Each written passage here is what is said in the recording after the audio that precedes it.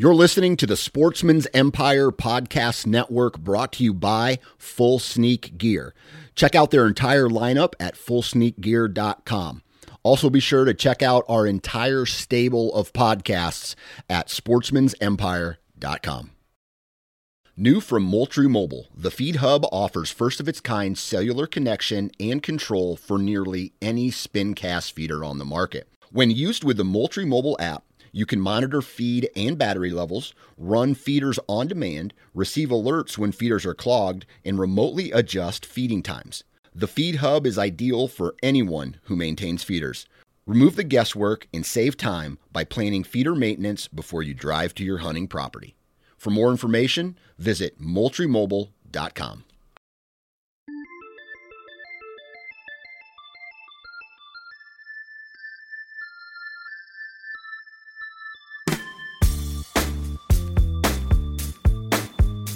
Welcome to the Nine Finger Chronicles podcast, brought to you by Exodus Trail Cameras, the #1 podcast for bow hunting product information and hunting stories from across the nation.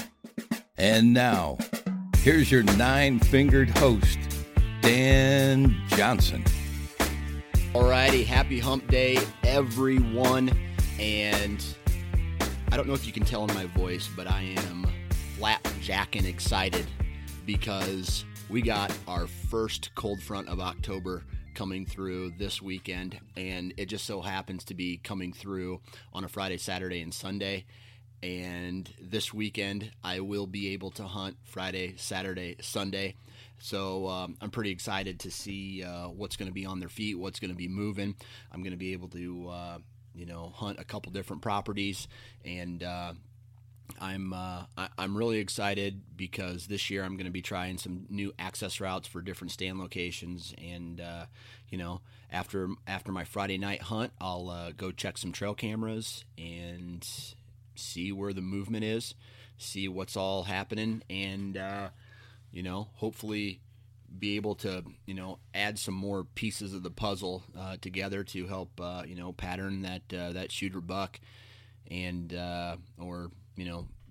any one of the hit list deer that I have. So cold temperatures make me smile, and I think where I'm going to be hunting, it's going to be mid to low 60s the entire weekend. And so I'm going to be backing up off those field edges. I'm going to be looking for transition areas or staging areas past the food or past the bedding area, before they get to that food source, back into the timber.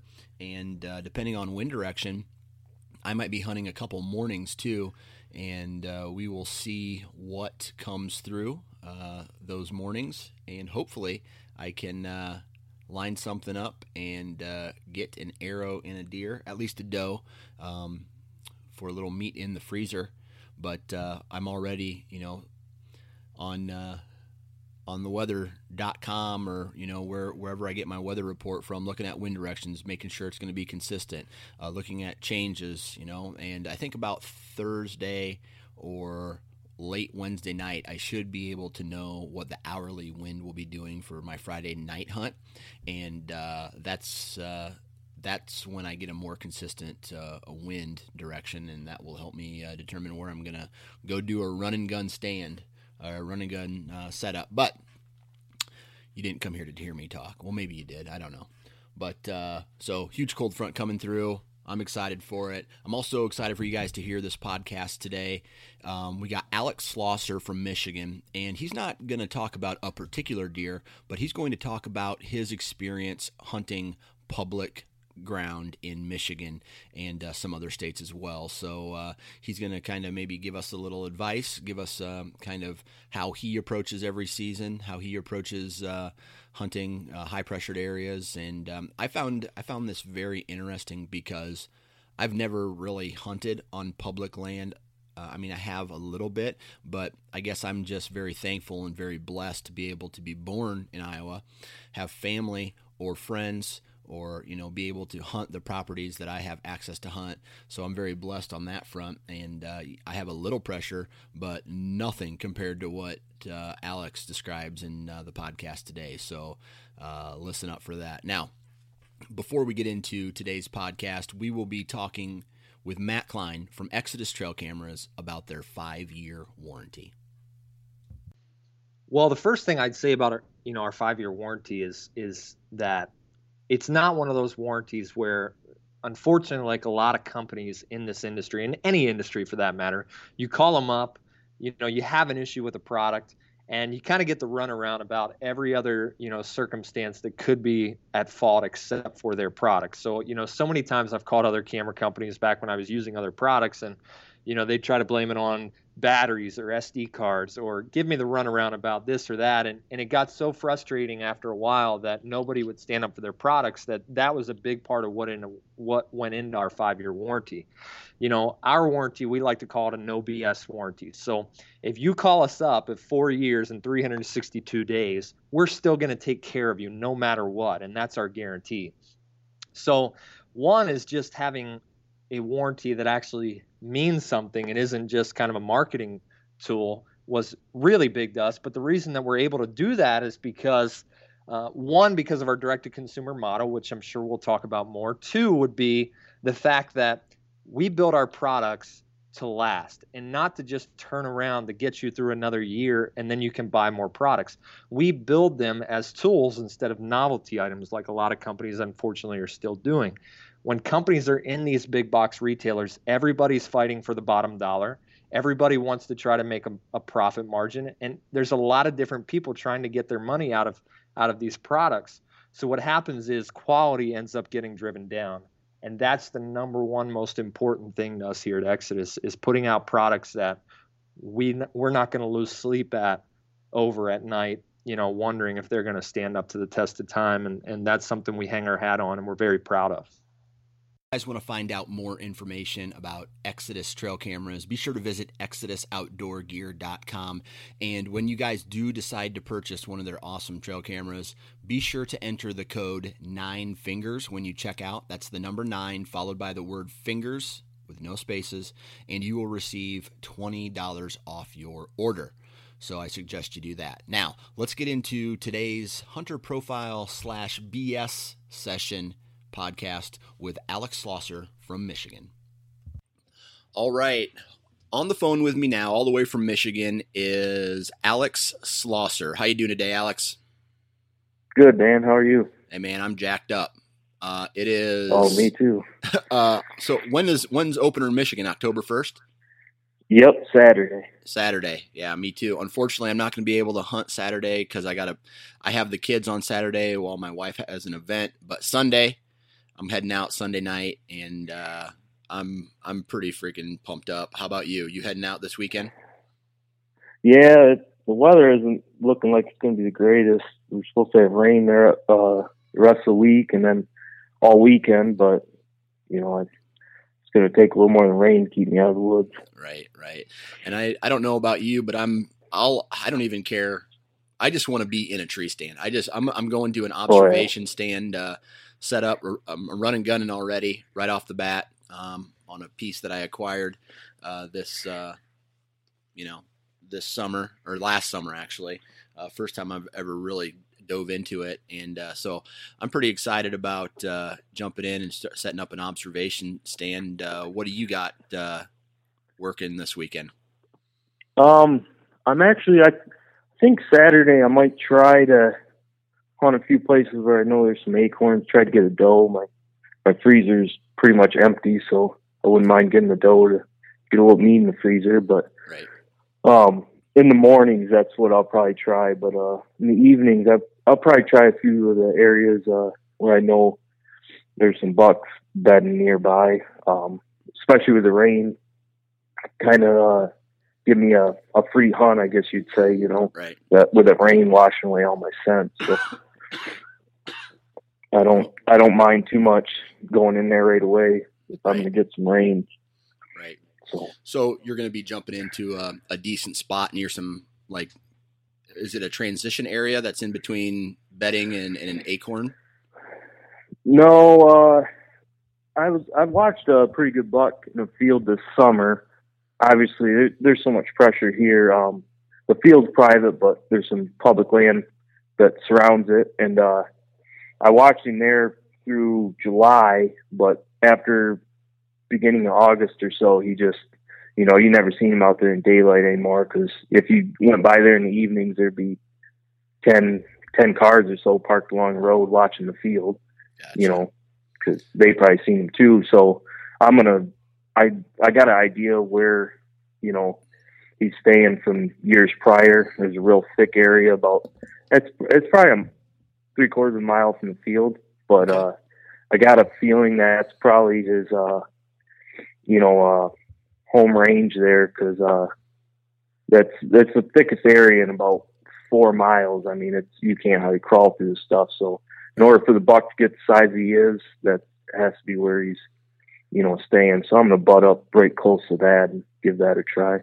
And that's what we're actually talking about today. We're going to be talking about, sounds to me, well, before I, talk about, why don't you tell us where exactly you're from? I mean, you don't have to tell us the town, but what part of Michigan you're from, and then what do you do for a living?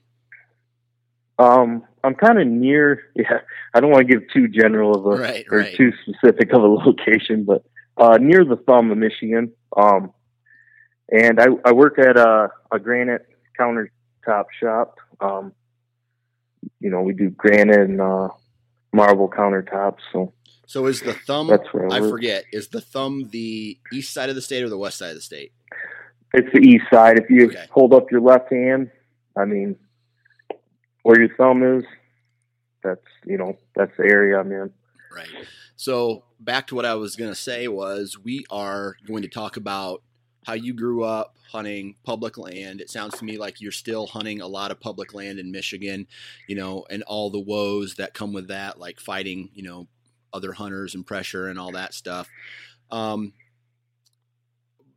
first question that I want to ask you is, the property that is nearest to where you live, that you do, your public ground there, what's the population like? Do you live out in the country? Are you living in a city? I mean, obviously Michigan has one of the highest populations of hunters in the United States, but what are we talking about? Because, we, even on the Wired to Hunt podcast, me and Mark, we talk about hunting pressure, but I'm not from any of those high populated states with high population of hunters. So for me, hunting pressure, I have to share roughly 400 to 500 acres with 3 other hunters. So a total of 4 of us. Now, to me, that's pressure. I get a little frustrated when I run into another guy on that, that amount, but I'm able to, adjust and move. What are we talking about from an area and an actual number of hunters that you have to fight on a yearly basis? I mean, the amount of public land within, 30 miles or so, I mean, there's, thousands of acres. I mean, there's a good amount of public land. There isn't too much large chunks. Most of it, you're looking at, a square mile. So, the farthest you can get from a road is half a mile. But I don't live anywhere near a real big city. But I guess that almost doesn't make too much of a difference here, because everyone in these smaller cities all deer hunt. Right. I don't even know the last time I talked to someone who didn't deer hunt. So, I mean, on average, like square mile, there's, I'd say on average 4 to 6 parking lots that you can park at around that square mile. And, all through bow season, you'll average 3-4 vehicles in a parking lot. Okay.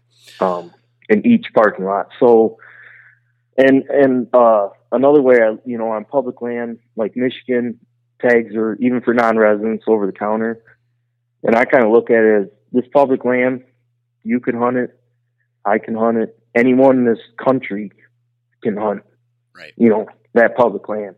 It's not a private piece where you got to have permission or you got to own it or, right, something like that. It's literally anyone in this country that can have a deer license could come hunt this. Right. So, Well, so my question then is how do you how do you communicate with other hunters? I mean, you're running into another hunter every time you step in the timber, it sounds like. How do you handle confrontation with other hunters? Because I'm sure there's assholes out there, right, that are like, get the fuck away from me. This is my area. I've been hunting here for 50 years, all that stuff. Oh yeah. Oh yeah, you'll get that from a 20-year-old that they've been hunting there 30 years. But, right. So how do you handle that? Well, honestly, I avoid people at all costs. Like, I mean, I won't just hunt any piece. I got to find a piece that I know is going to hold big bucks, or that a big buck can survive in. And I usually, I got to look at the property. I usually got to get in there, whatever. And, it's either got to be so thick that you got to crawl through it, or it can only be accessed from one point, or it's over a square mile. Like, there are a couple sections that might be, 2 miles across. So, you could get a mile from any parking lot. Or you gotta cross a river or something like that.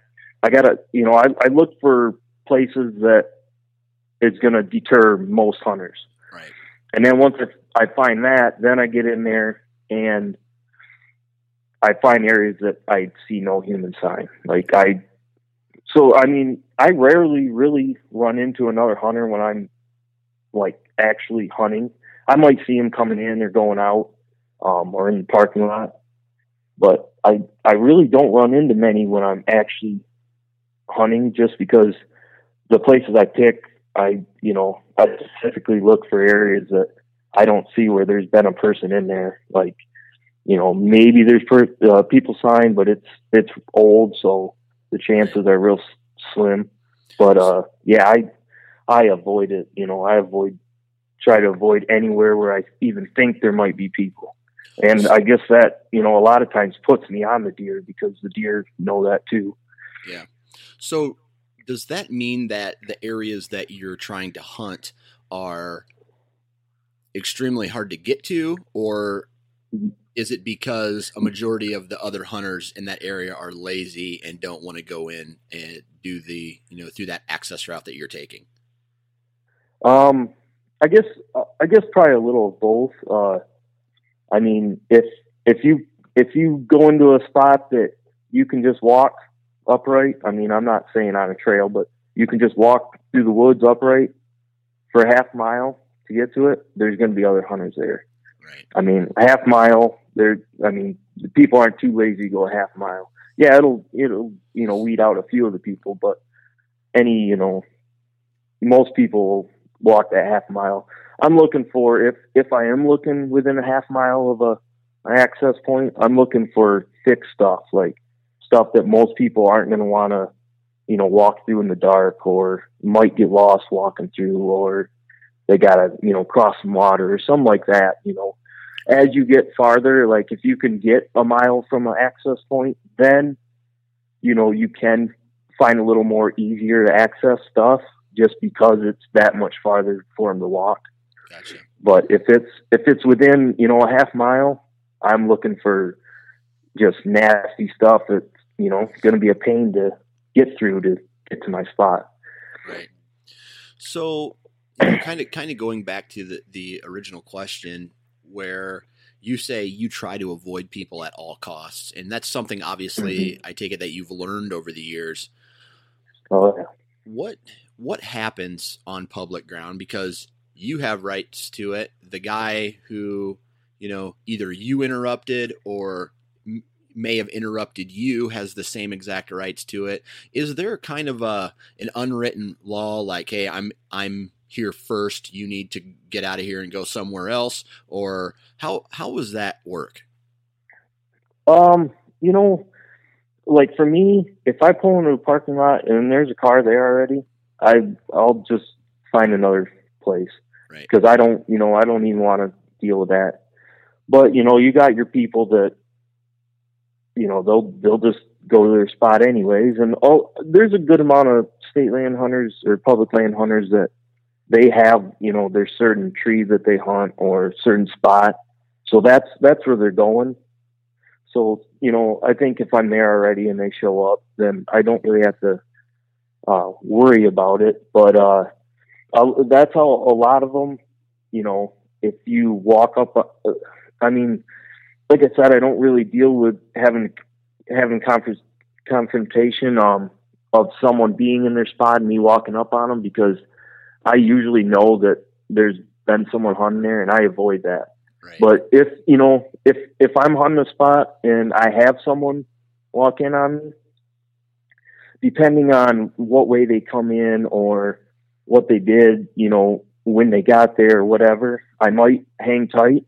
If they come from downwind to me, it didn't make a ton of noise. Usually I'll just try to get their attention, wave my hand or whatever, and hopefully they just see me. I've never really gotten a confrontation with someone like that. Usually you just wave your hand and they'll see you. And normally they're courteous enough to, kind of head the other way or whatever.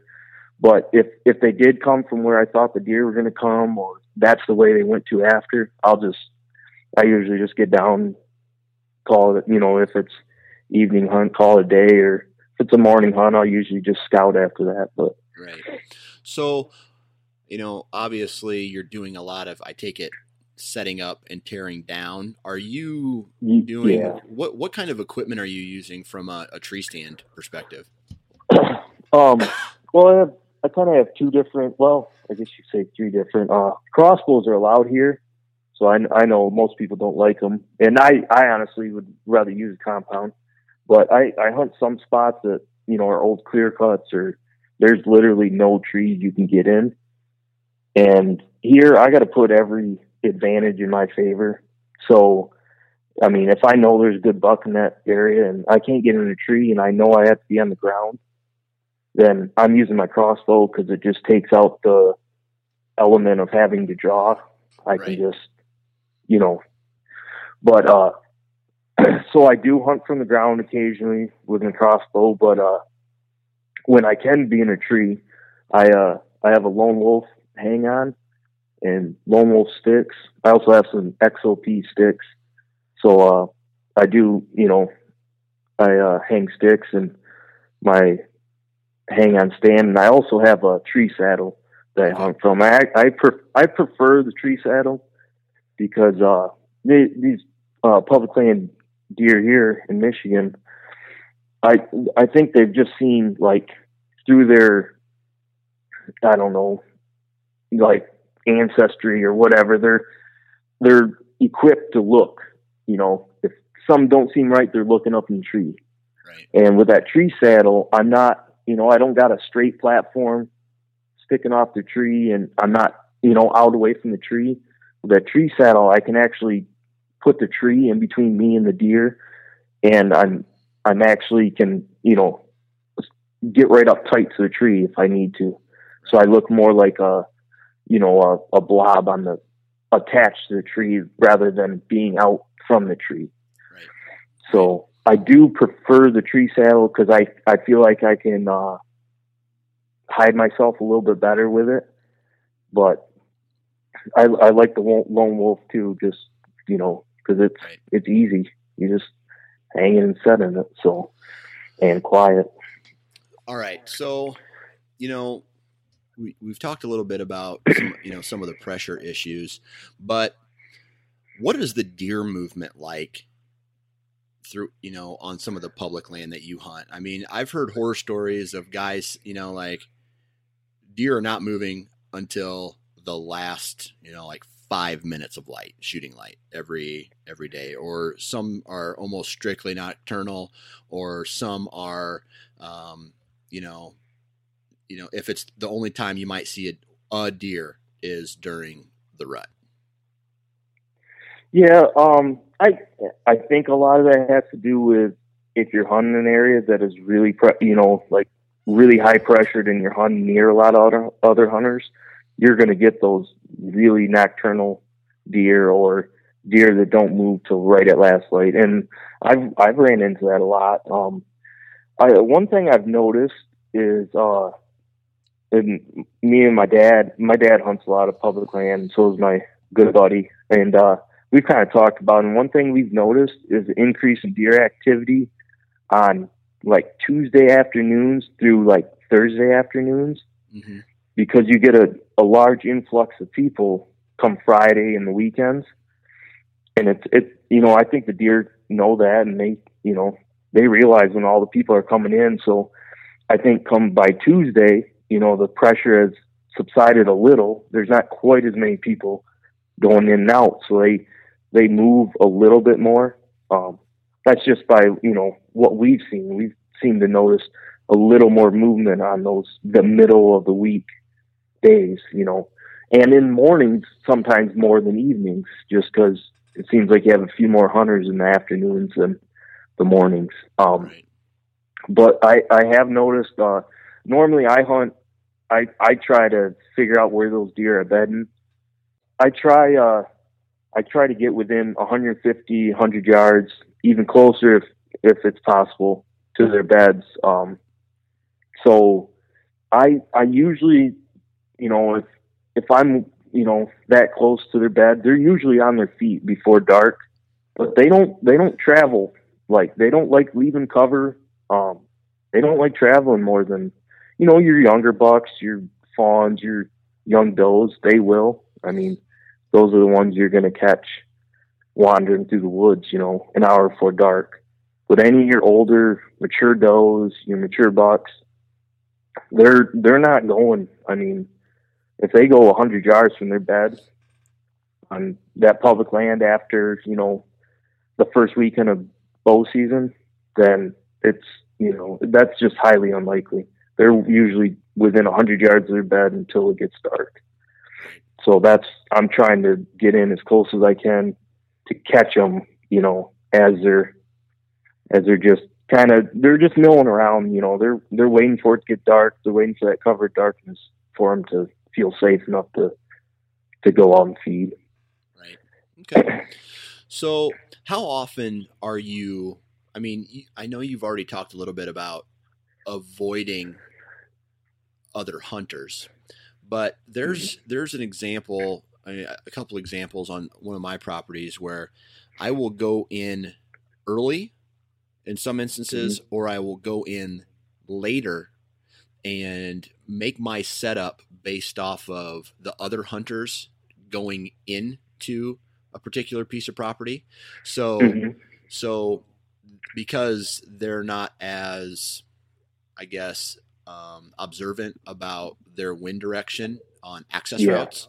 So I will go in earlier or later based off of where I see their truck parked, maybe the previous day or, in the afternoon hunts, and try to make my access routes and where my stand locations are. So when they come in, it bumps deer or moves deer, not necessarily spooks them, but moves them closer to where I'm trying to get or the pinch point that I'm hunting in. Do you ever use hunters as kind of like a pawn in this chess game? I do, mostly like in gun season, just because there's so many more hunters, and usually once those deer get bumped, they're run, and they don't stop till they're in such thick stuff, or that you can't even shoot them in. It's so thick.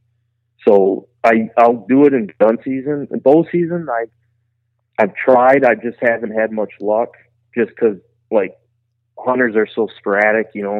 Guy might hunt there one day, but won't be back for a week. Right.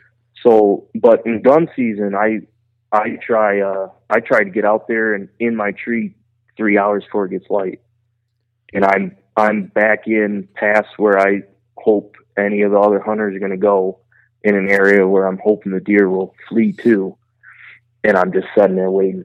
So you say 3 hours before sunlight you're in your tree stand? Yeah, like I get up at 1 a.m, and I'm walking in the woods at 3 a.m. to get to my tree, and I want to be settled in by 4:30. Man, that's nuts. Just because, and I've literally not been the first person in the parking lot doing that. I don't know. I don't know if people sleep out there or what. I wouldn't put it past them. But, oh man. Yeah, I mean, if you can't, I mean, you won't even be able to get in the parking lot if you get there an hour before light, because I mean, there'll be so many people. Man, that's nuts. And honestly, I think it was two opening days ago, our gun season opened November 15th, 2 years ago.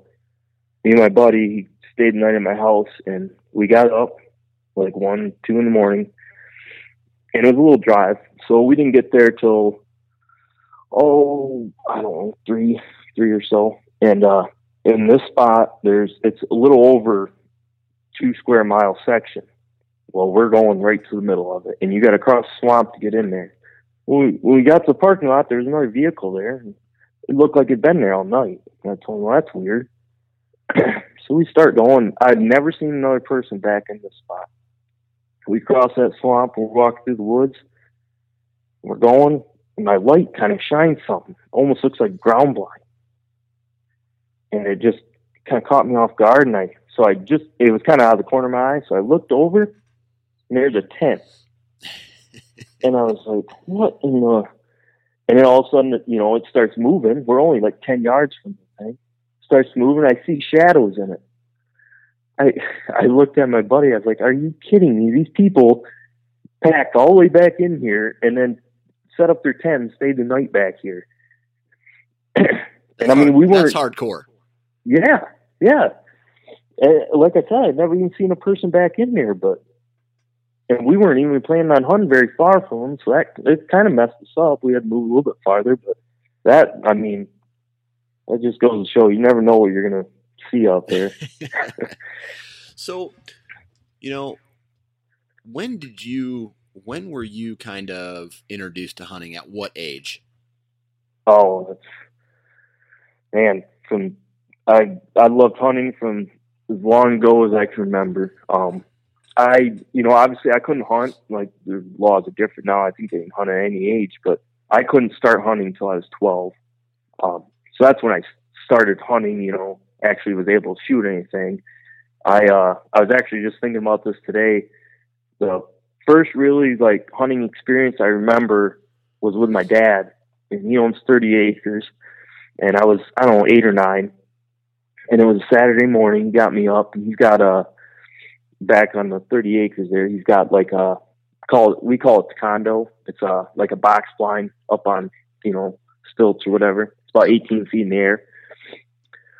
So we climbed up in there, and we're allowed to bait here in Michigan. So he's got a bait pile and a food plot out the front, and out the back he's got a scrape. And this was around the end of October. And it got light. I think we've seen some does maybe at first light, but he was holding out for a buck. And, it was probably 8:30, 9 o'clock in the morning. My dad worked third shift, so he was kind of tired, and he said he was going to just take a nap on the floor of the blind. He told me just watch, but he said, see a deer or see a buck, wake me up, and then I want you to sit down in the corner of the blind. Don't move, don't make a noise. So he's snoring away there on the floor of the blind, and I'm all watching out all the windows, and I happen to look out that back window at the scrape. Sure enough, there's the biggest buck I'd ever seen. Huge. So I woke my dad up, and I sat right down in the corner of the blind, and he grabbed his bow and opened the window slow, drew. I heard whack. I was, oh, you got him? He's like, yeah, I hit him. I was like, it's a huge buck, isn't it? And he kind of looked at me like, I was like, it's big, isn't it? He's like, no, not really. Well, so we got down, and found the arrow, good blood. Follow a little ways, well, the blood lightened up. So my dad said, well, let's back out. We went up to the house, and he wanted to wait 2 to 3 hours. Well, he was changing oil in his car, and I just kept bugging him. I wanted to, find the deer. So we went back out, got back on the blood trail. It only went another 50 yards. Found it. Ended up being a 3-point. Dan, I could have swore that thing had at least 10. Like, all I seen was just horns. But that's like the first, real memory that I have of hunting. And then once I got to 12, I mean, me and him were out squirrel hunting, every weekend. And then once deer season came around, we, always deer hunted. I didn't really start hunting state land till I was probably, 14 or 15. My good buddy, him and his dad always hunted public land. And my dad did a little here and there, but I mainly just hunted my dad's property. And my grandparents has property up north. We hunted that. But my buddy would, always come to school and tell me, I seen a few deer here and, we seen a buck.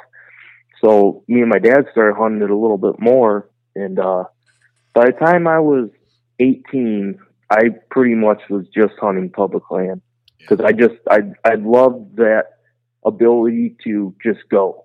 There wasn't there is, public land boundaries, but you have just so much more land you can just go.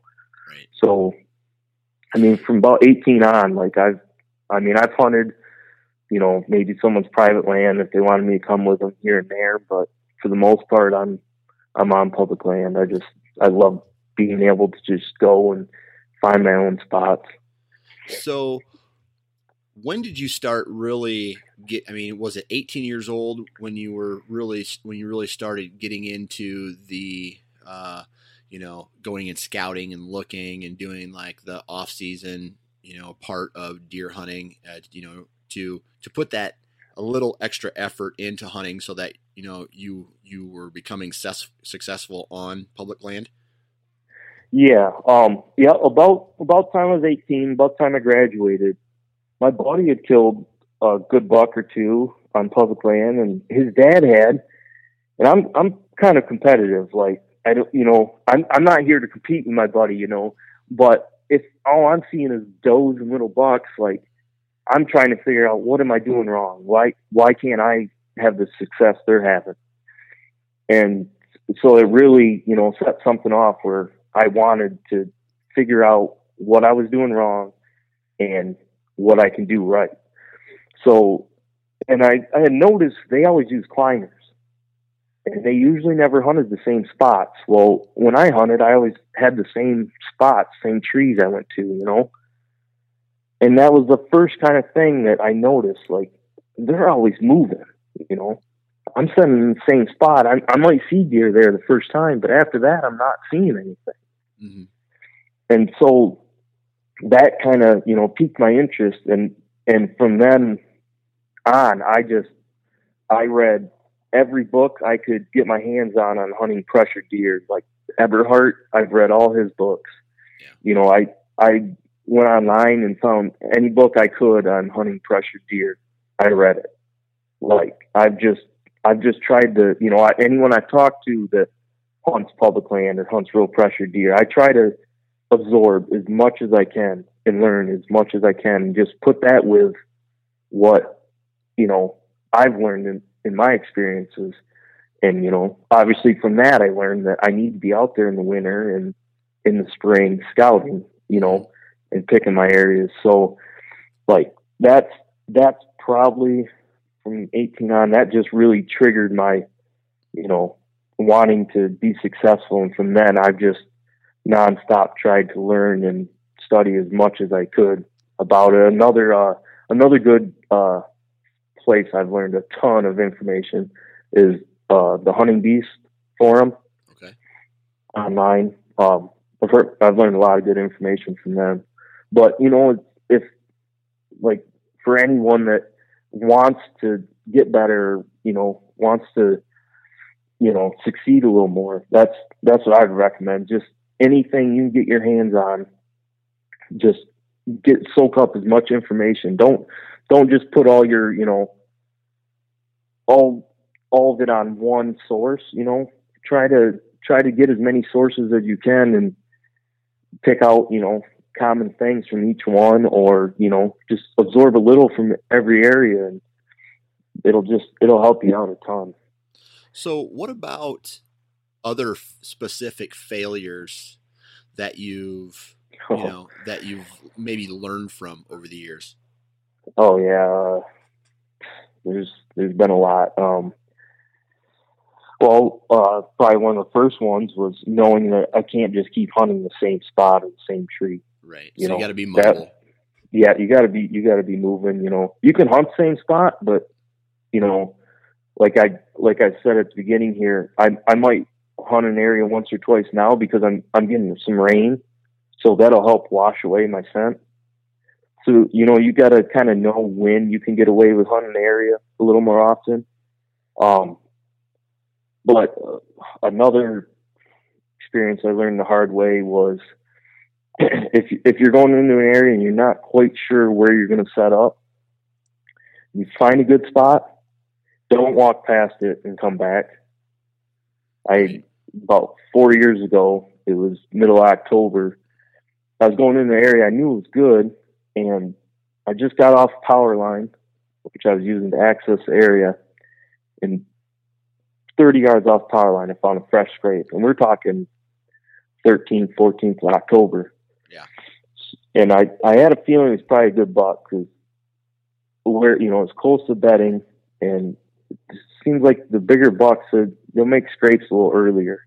Yeah. Than the smaller ones because they're experienced. They're trying to get a little head start on the breeding or whatever. But I found that scrape. Well, I went a little farther. I found another one leading right into the bedding area. Well, I thought, maybe I'll just get a little closer. Well, I went about another 20 yards. Couldn't find a good tree. At the time, I was still using a climber, so I had to have, a perfectly straight tree. There was obviously, of course, a tree there that I could have got a hang-on stand in, which would have been perfect. But I went about 20 yards and couldn't find a tree, so I come back and went to a tree I was originally going to set in, but I thought I might be able to push it a little bit. Well, I got that tree, I hooked my climber on. As I was hooking the bottom part of my climber on, I heard a grunt. Oh. Which I thought was strange. It was only, it was 2.5 hours before dark, and we're talking middle October. But it caught me off guard, so I looked. Sure enough, here comes it was a nice buck, 120, 130 inch 10 point. Coming down through, started coming right towards me. And of course, he was kind of behind some bushes. Got right to where I had walked earlier and stopped looking for a tree. As soon as he hit that spot, he froze, didn't come an inch closer, ended up, taking off. But if I wouldn't have come back, I could have had that buck. But yep. That's one thing I've learned. If I've walked somewhere, don't go back and hope that a deer will pass through that spot because the areas I'm hunting, they're too smart. They're not going to. Right. I'll be honest with you. That right there, I do a lot of running gunning on all my properties. And that is one thing that, now that you say it, has been one of the biggest learning experiences from me was, the season is not one day long. Yeah. And I would always, I would go in, I feel like I'm a somewhat aggressive hunter, but I would go in, but I would always check myself and question myself. So I'd be, I think I went in too far, and then back out just a little bit when I should have been. Once you go in, you gotta hunt at where the furthest that you go in and not back out at all, because exactly what happened to you happened to me like 3, 4, 5 times until I realized, what am I doing? I'm an idiot. This is my fault. Yep. So that's I agree. That's one thing that I've definitely had to learn from. Anything else? Obviously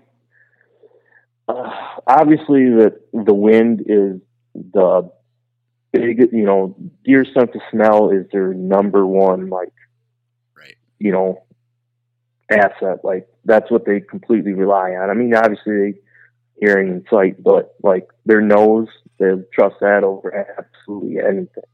Yeah. So like the wind, for a little while here, I really got into the whole scent-free stuff. And I still, you know, obviously I'm not going to go to the gas station, my hunting clothes, and then go in the woods.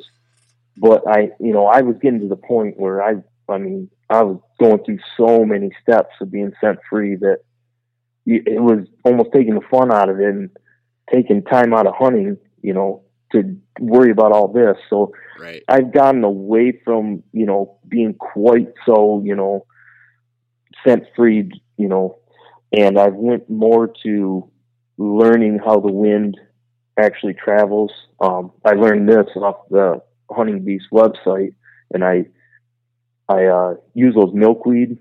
Yep. You know, they're free. And that's the last 2 years, I've just been studying that, you know, letting them go when I'm in the tree and watching what they do, learning, like, because, I mean, even when I went through all the steps of being scent-free, I still would get busted, you know, or I would have a deer downwind me and it wouldn't smell me. Well, now I know it could have smelt me, but because of how the wind was traveling where the deer was, it wasn't catching my scent. Right. My scent was going over it, or, you know, avoiding it somehow. Right. But, you know, and there was other times where the deer was upwind of me and was smelling me, and it was so aggravating. But now I've learned that you got to learn how the wind, you know, carries your scent. Right. Right. I have used the Ozonics, and I seem to have had, you know, good results with it. I can't say there's been a time where I've used it and had a deer, you know, walk through my scent stream when I've had that, and it's actually, you know, blew at me and took off. I've had them hit it and act weird, the way I've never seen them really act. You know, they almost act like happy, like licking their nose, and they're curious. You know, and you know, and they're not alarmed. And I've had them walk through it and just not even pay attention. I had one time I was sitting on the ground behind a blown down tree. There was a young buck, 4-point, but he literally walked 5 feet behind me. I could hear him breathe as he walked past me. And I had that Ozonics, you know, right on me. He walked right by and never even, you know, missed a step. Huh. That's and I good, feel like experiences with those. Yeah, I feel like if I didn't have that, I can't say he would have, you know, just been, you know, not had a problem with it. But right. I feel like that definitely helped me there. But other than Ozonics, I haven't had a ton of success trying to beat a deer's nose. I don't know if it's even really possible to completely beat their nose. Right. And I kind of, in a way, was the same, you know, kind of the same with you. I used to wash my clothes every night. I used to spray down to the point where I'm almost, you know, my garments are almost wet from the spray, all my gear. And that, you know, you just go through so much of that. And like you said, it just becomes almost a hassle at times. And, and I know a lot of guys are, you know, you got a lot of guys saying, dude, my hunting gear, I put it on and take it off at the truck, and I do this and I do that.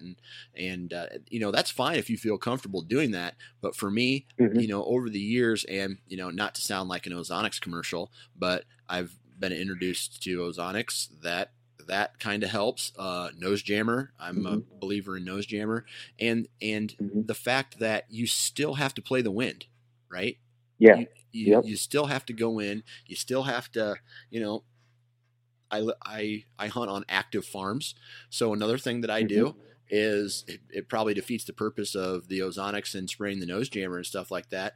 But my hunting boots, I'll go step in cow manure or, you know, horse turds or, you know, all that stuff on my way to on the stand, just to, you know, I'll prevent myself, or try to keep myself from touching twigs and branches on the way there. But, you know, once you get to the stand, the wind is your biggest, you know, it could be your friend or it could be your enemy. So that's what I know. That's what I do a lot of my focusing on. But when did you know, we've talked a little bit now about some of the failures that you've learned from, but when did you start becoming successful on kind of like a consistent basis? It was actually probably the year following. I was 19 or 20. It was the year following when I knew I had to learn as much as possible. I soaked up all the information I could, and I did some spring scouting that year. Well, my dad goes to Ohio every fall, public land hunting, and I went with him that fall, and I used some of the info I had learned, and I ended up shooting a nice 9-point. And it was one of those, I guess what the information was I learned was I don't need to be right on top of all the sign. Like before I did a lot of my reading and stuff, I thought I got to be setting over the scrape or I got to be right on this rub.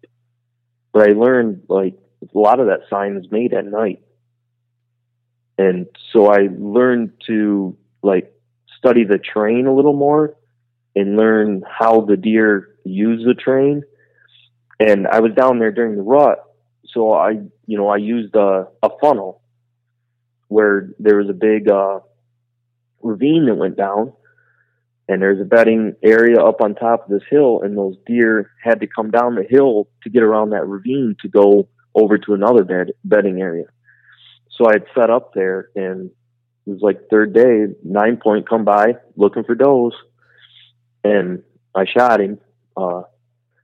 And then every year since, I've just took information I've learned. The following year, I got a 10-point here in Michigan on public land that I got right up in close to some bedding on an area that there was a swamp, thick area, bedding area, and then there was a low area of real brushy, thick stuff, and it was about 100 yards long, and it connected to another real thick, swampy bedding area. So I set up along that, and this was towards the end of October when I figured the bucks might be going from bedding to bedding, checking for does. And I knew from some of the stuff I learned, they're going to take, the route that they're most hidden.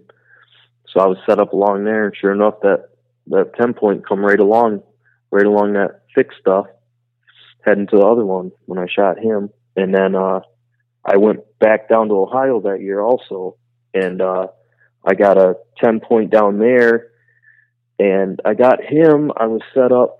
There was a huge, primary scrape area, I guess you'd call it, on the side of this hill. I mean, there was 15 or 20 scrapes over there. There's some oaks. Well, I set up on the downwind side of that, and there was some bedding off to my right, and it had been raining. Well, I got in there during the rain, set up, and then the rain stopped, and I let it slow up enough to where, every now and then you just get the drips off the trees. Yeah. Well, about that time, I had one of those cans, the bleed cans. Yep. And I knew, because of the rain, if there's a bedding over there, waiting for a doe to come into the scrapes. During the rain, he wouldn't have been able to hear one come in. And so once it got to where I figured he'd be able to hear me, I hit that can, and sure enough, he come out of the bedding and was circling downwind of the scrapes. And I shot him because I was waiting right there downwind. Nice. But that's all he was doing. He was just sitting there in that bedding area. And normally he'd be able to hear a doe, maybe come in to one of the scrapes. But because of the rain, he couldn't hear that. Couldn't hear me come in. So I did that, and he circled downwind, hoping to catch the scent of her. But that's where I was waiting. And ever since then, I've used, I got another 10-point, which I got aged. He was 4.5 here in Michigan. He only scored 120. He's real heavy, real heavy horn, had double split G2s, crab claws on the ends. But he didn't score much. But I got him in the morning, and this was about the 12th October, 14th, somewhere in there. But I had went into the area the morning before, and it was a clear cut adjacent to a field, and I had went through their scouting and it had been raining. So I knew it would wash. If I found anything good, the rain washed away most of my scent. Well, I come across a fresh scrape and a rub on a bunch of bushes. And I had read that, good bucks will a lot of times rub on bushes. Like usually if you find a rub on bushes, it's usually a good buck. And if you find scrapes earlier, a lot of times it's a good buck. So I got right out of there, went right back in the next morning, got in there, probably an hour before light. And as it started getting light, I had to sit on the ground because it was, it was a clear cut. It wasn't anything you get in tree wise. So I sat on the ground, and as it started, getting light, I could hear the deer start funneling back in from the field. And sure enough, that 10-point come through. And I mean, it was just shooting light. If I would have been, he would have batted probably within 100 yards of where I was. But he come right to that scrape, and I shot him there. But yeah, it's just all been stuff I've learned, over the years and put it to use. So now, I mean, what are your, moving forward? I mean, you obviously take a lot of, it sounds to me like, this is a conversation that we've had before we started the recording, but you go to a couple other states every year to do some whitetail hunting. But what are your goals for every season, knowing that public land is at times kind of a crapshoot? What are your goals going into every season? Yeah, really, I mean, here in Michigan, I want to shoot a 2.5-year-old buck. If he's older, great, but a 2.5-year-old 8-point, if I can do that every year, I'm doing something for the area I'm hunting here in Michigan. Out of state, I want to shoot a good buck. I haven't went in, I think, 3 years. I haven't been out of state, but I'm going this fall. I'm going to Illinois, but when I go, I have a week, so I want to get a buck. I'm not going to shoot a little one, but I'm striving for something that when I see, I'm going to say, "Ooh, he's worth shooting." If I question it, if I sit there and go, that's not what I'm after. I'm after the buck that when I see, I'm saying, "Oh, that's a shooter." Right. I don't really put inches on it, I'd like to shoot a mature deer, and like I said, a 2.5-year-old here in Michigan, it's a pretty mature deer for public land here. I think I've shot 2 that were 3.5, that one that was 4.5, and I think 3 more that were 2.5. But that's kind of my goal now. I'm sure after another year or two, if I can, consistently do that, I'll probably up it, and I don't know, I guess maybe I should now to where, I should maybe set my goal to where I'm not succeeding at it every year, maybe raise it a little bit. Right. But yeah,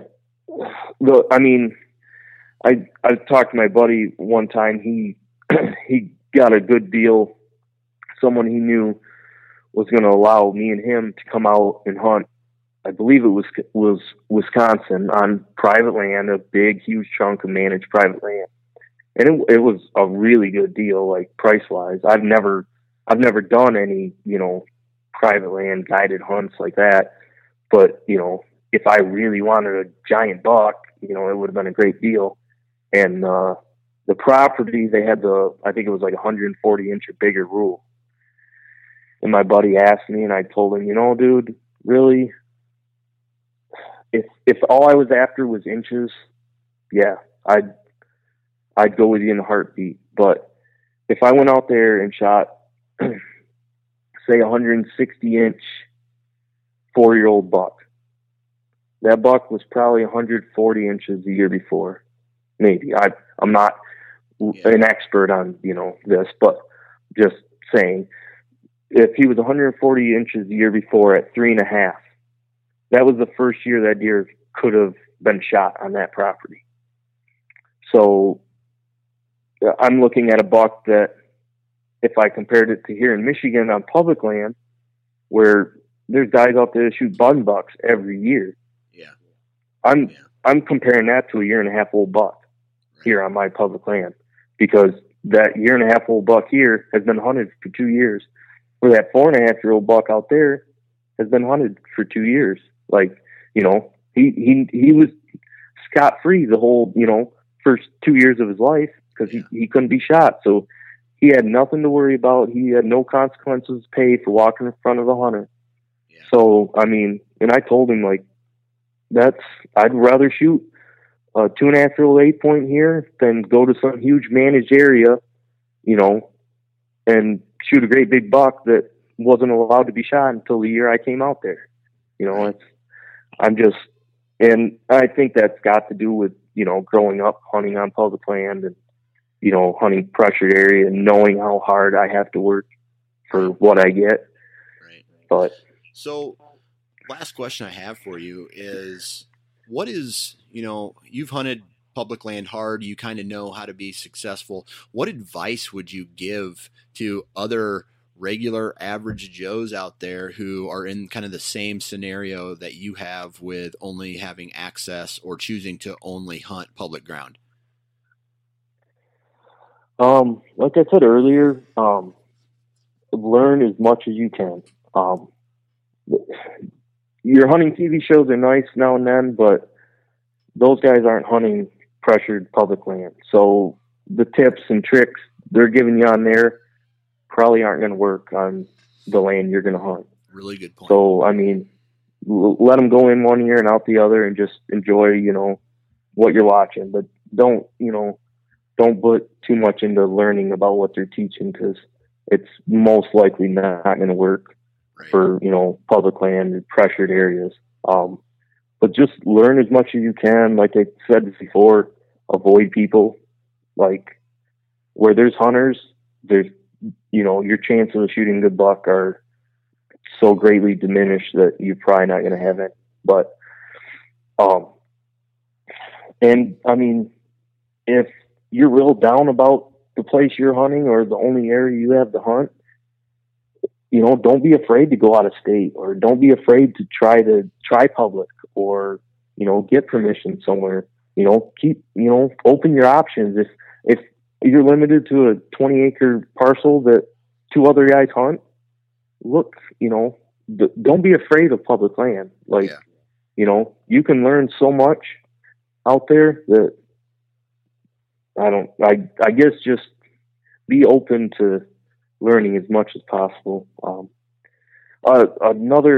One last thing I'd like to say,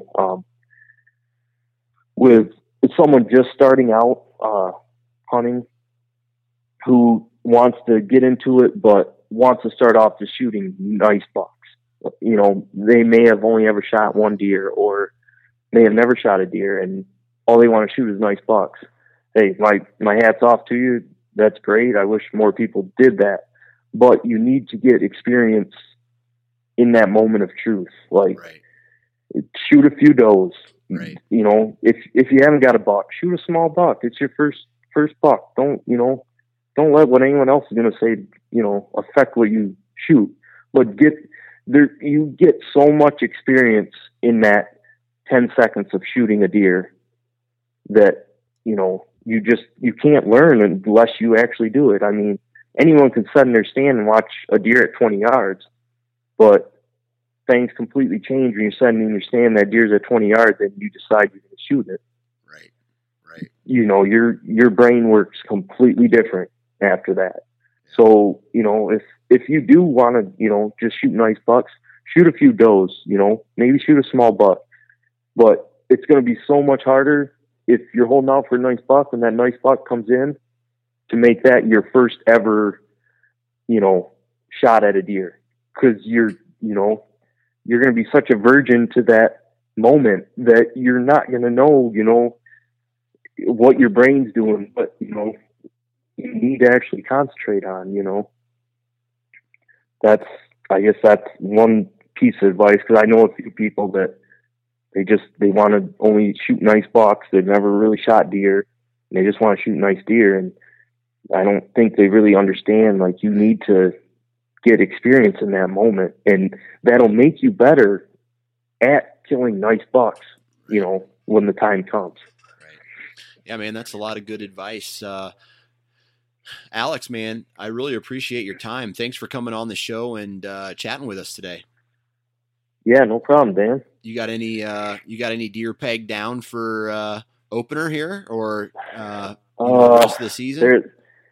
There's one I seen this summer. He'll go one probably mid 150s, and he's on public land. And I would love to get that one. And he could be. I actually found a matching set of sheds this spring when I was turkey hunting. I've never found sheds. I've found sheds in Illinois. I've found sheds in Colorado when I've been hunting. I've never found a shed, not even a spike shed in Michigan. And I was out turkey hunting. I was calling. Turkey gobbled. I started walking, just something out of the corner of my eye. I looked down, and there was, a 4-point shed. And my first thought was, okay, someone dropped their rattling antler. Right. There ain't no way I actually found a shed. But it ended up being one. Well, I messed with that turkey, couldn't get him to come in. So I went towards where I figured that deer had, been staying, bedding. And about 100 yards away, I spotted the other side. And I rough scored it. I gave it about a 17-inch spread. I rough scored it at about 130 as an 8-point. Nice. So it was, a nice set. And I don't know if that's the buck because it's the same area. It's only about a mile away. So I don't know if that's that same buck. And if it's not, then I'd be more than happy to get that one I found the sheds too. Right. But, well, good luck, man. I hope you have a successful season, and thanks for coming on the show. Yeah, you too, Dan. I hope you get a big one this year. All right, there you have it. And right now, I'm actually going to announce the winner of the Redneck Hunting Blind, and his name is Ron Cornell from Indiana. So get a hold of me, Ron. You have 48 hours to get a hold of me before I have to pick another winner. Thanks to Alex for coming on the show and BSing with us for a little bit.